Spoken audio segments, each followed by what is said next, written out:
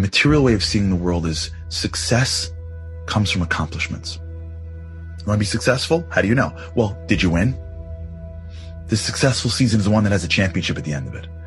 A successful academic career is one where you go to the right school. A successful semester is when you get an A. A successful anything is measured by the accomplishment of that thing. Results will indicate success. That is how physical eyes look at the world. The way spiritual eyes look at the world is that success isn't about results.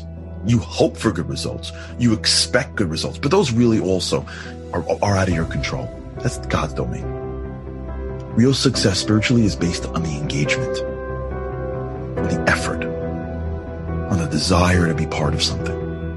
A successful relationship takes place when you engage in the relationship. Successful parenting is when you engage in trying to raise your children, even the ones that are harder than the others. Successful career, successful spirituality is not measured by whether or not you get an office in the corner or you get a position in the front or you get the right title before or after your name. That's not how spirituality works. It's not how God sees the world. Success in God's eyes and spiritual eyes is whether or not you're going to engage in the challenges that are in front of you. Are you going to push yourself for more? Are you going to go to the next level? Are you going to put your effort into the things that are the hardest, and maybe the things that no one even knows, and maybe the things that makes you lose? In spirituality, sometimes success is losing to somebody else. We're picking a name.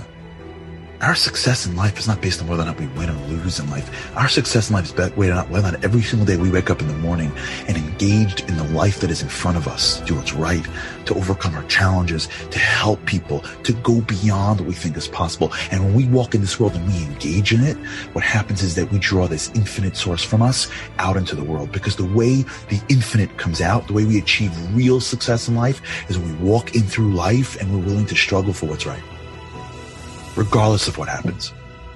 And when we look at our lives and realize that it is the engagement in life, it is the passionate desire to do what's right and what's best in every moment, and start to appreciate that being the moment of success, we do more, we feel better, and we bring out that true power from within into the world around us. That's real success.